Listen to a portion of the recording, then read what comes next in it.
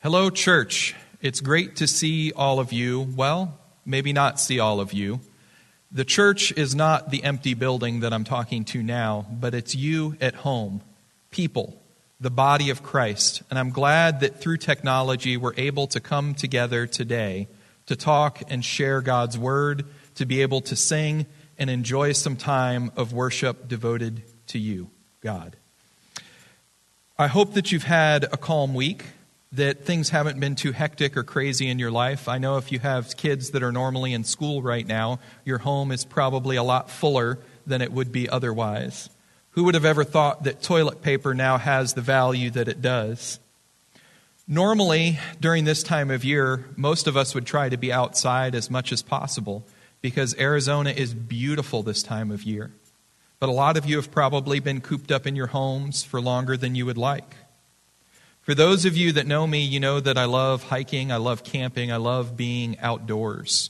In particular, in fall and spring, those are my favorite times to be outside, because both of them are times of change and transformation, times where we can watch creation change. In the spring, we get the beautiful flowers that are all over right now. We get to see the new pops of green buds and leaves as they come out in some places where there haven't been any for a while.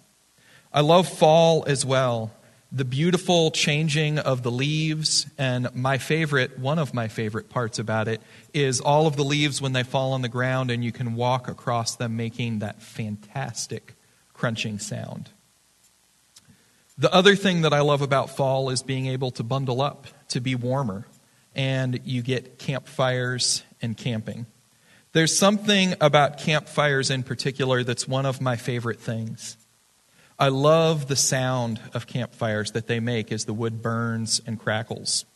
I love the fellowship that comes with it. I love the smell that comes with it. Campfire has so many things that are just amazing. A lot of us are probably feeling keenly right now a lack of fellowship, a lack of connecting to one another. And that's what made me start thinking about the idea of a campfire. This has been a really hard season of life for most of us to adjust to worship looking different than it has in a long time, with the way that we're able to come together or not. Things have changed and it's been very difficult. It's tested a lot of people's faith. It's challenged our faith in new ways. So, I want to invite you to gather around, instead of a brightly glowing campfire, a brightly glowing screen. And today I want to talk about campfires and how our faith are a lot like campfires. The Bible has a lot of awesome passages. This is a very short one found in Proverbs that I think is just amazing. It's so profound and simple. In Proverbs 26, verse 20, it says, "Without wood, a fire goes out." So simple, so true, and yet so profound. The first thing that went through my head when I read this verse was, duh. If you don't add wood to a fire, it's obviously going to burn out, and you're no longer going to have a fire. If we stop adding fuel and wood to a fire, eventually it's going to die out. The fire is not going to choose to get up out of the fireplace and go find somewhere else to hang out and be a merrily burning fire. So the question that I want to ask you today is this: what are you fueling your faith with right now? Faith is an amazing and powerful thing. Our faith is powerful. It's part of what brings us into a saved relationship with God. Our faith gives us strength when times are difficult. It can bring comfort when the world around us seems dark and that there's no hope for the future. It has the power not only to change our lives, but when others see our faith lived out, it has the ability to inspire faith in others, that they see the hope in dark times that we have, and they say, I need some of that in my life. And they start seeking a relationship with God as well when they see our faith truly displayed. I think that the concept of our faith being like a fire is a really easy illustration for us to grasp. It's something that lends itself very easily to our understanding of how our faith works. We need to be feeding our faith something to keep it burning, because if we don't, it will fizzle, die, and there won't be anything left. So I want to step back from that idea a little bit to maybe give us a different perspective of how our faith is a lot like fire. For those of you that are joining us online, hopefully there's a comment section on YouTube or Facebook. If there is, this is your chance to participate. I'm going to ask you a question that I want you to answer in the comment section, and hopefully you'll get to know each other a little bit better through this exercise. We all have things in our lives that we are passionate about. Things that we enjoy, things that we like to do. What is that thing for you that you are passionate about, that you like to spend your time doing? For some people, it may be sports, which for you right now is very difficult. There aren't a lot of sports that you can watch that are live anymore. For some people, their passion is music. For others, it may be the time that they spend with their families. For others yet, it might be something like fashion or dance or the time that they spend with their friends. We all have things that we're passionate about. For me, one of my number one passions is camping in the outdoors. I love hiking. I love working on cars. I used to be a mechanic for a number of years, and I still enjoy it despite that. There's so many different things that we're passionate about.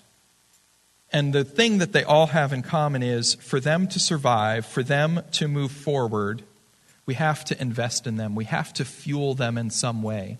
The number one thing that fuels our passions and our interest is the time that we devote to them and the resources that we devote to them. To kind of frame this a little bit easier for you to understand, one of my big passions and my goal is me and my family try to go hiking once a week. We want to be outside and we want to be experiencing God's creation. Now, that doesn't always work out, especially during times like this. But what do I do to keep that passion alive on a weekly basis? The time that I put in, I spend time on Instagram, looking at other people's posts, trying to find things in my area that inspire me and make me want to go and visit these different places. I have apps on my phone that allow me to track hikes that I've done, to be able to find trails and where I'm going so that I can share that experience with others that have the same passion and the same excitement that I do. Even the clothing that I buy, today I'm wearing my hiking boots. I bought those so that I can better adapt to the terrain out here and I can go more places. I'm from Florida. For a long time, my hiking boot was a flip-flop. Does not work very well in Arizona. We put time and effort into the things that we're passionate about if we want them to live, if we want them to survive. Our fire and our passion within our faith is the same way. To keep our faith alive, to keep it fueled, we have to feed it good things. We need to find solid pieces of wood to sustain the fire that we have for God. The type of fuel that we add to our faith determines what the fire of our faith is going to look like. Are we crumbling up a few dead twigs and adding those to the fire? Or are we seeking an entire stump to add to the faith that we have? Am I trying to fuel my faith for God through activities such as worship, fellowship, other duties that we feel obligated towards God? Maybe some of the fuel for your faith is the quiet time that you spend alone with Him in deep study and times of self-reflection, figuring out how you can look more like Jesus. Maybe the best fuel for your fire is through acts of service and kindness to those around you, ways that you can share your faith and your passion for who God is. We have to ask ourselves, maybe am I engaged in the lives of people around me in a way that's making my faith active and alive, to bring encouragement and challenge for others to be able to draw closer to God and build and fuel a faith of their own. Each of us is searching for the perfect fuel for our faith right now. What I find amazing about God is he doesn't just take the choice pieces of fuel that we offer. When we bring something to God, no matter how wet, no matter how miserable a piece of fuel it would normally be, God has the ability to transform that into something that can sustain your faith. That means that when we bring our brokenness to God and we surrender it to him, that he can use that to build faith. That means when we lay our bad habits and our sins at the feet of Christ, that he can transform that into something that will build our faith. When we let go of our insecurities and offer those to God, our fears, our anxieties, God can take those things when we leave them at his feet and transform them into something that makes our faith burn even brighter. So when we turn over whatever fuel we have laying around in our lives, God is going to use that to bless us. When we surrender to him, it doesn't just show that we're broken and inadequate.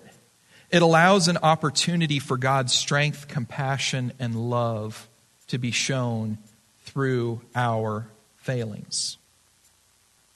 And when all of the other fuel is gone that we try and feed into our faith, God himself becomes the fuel.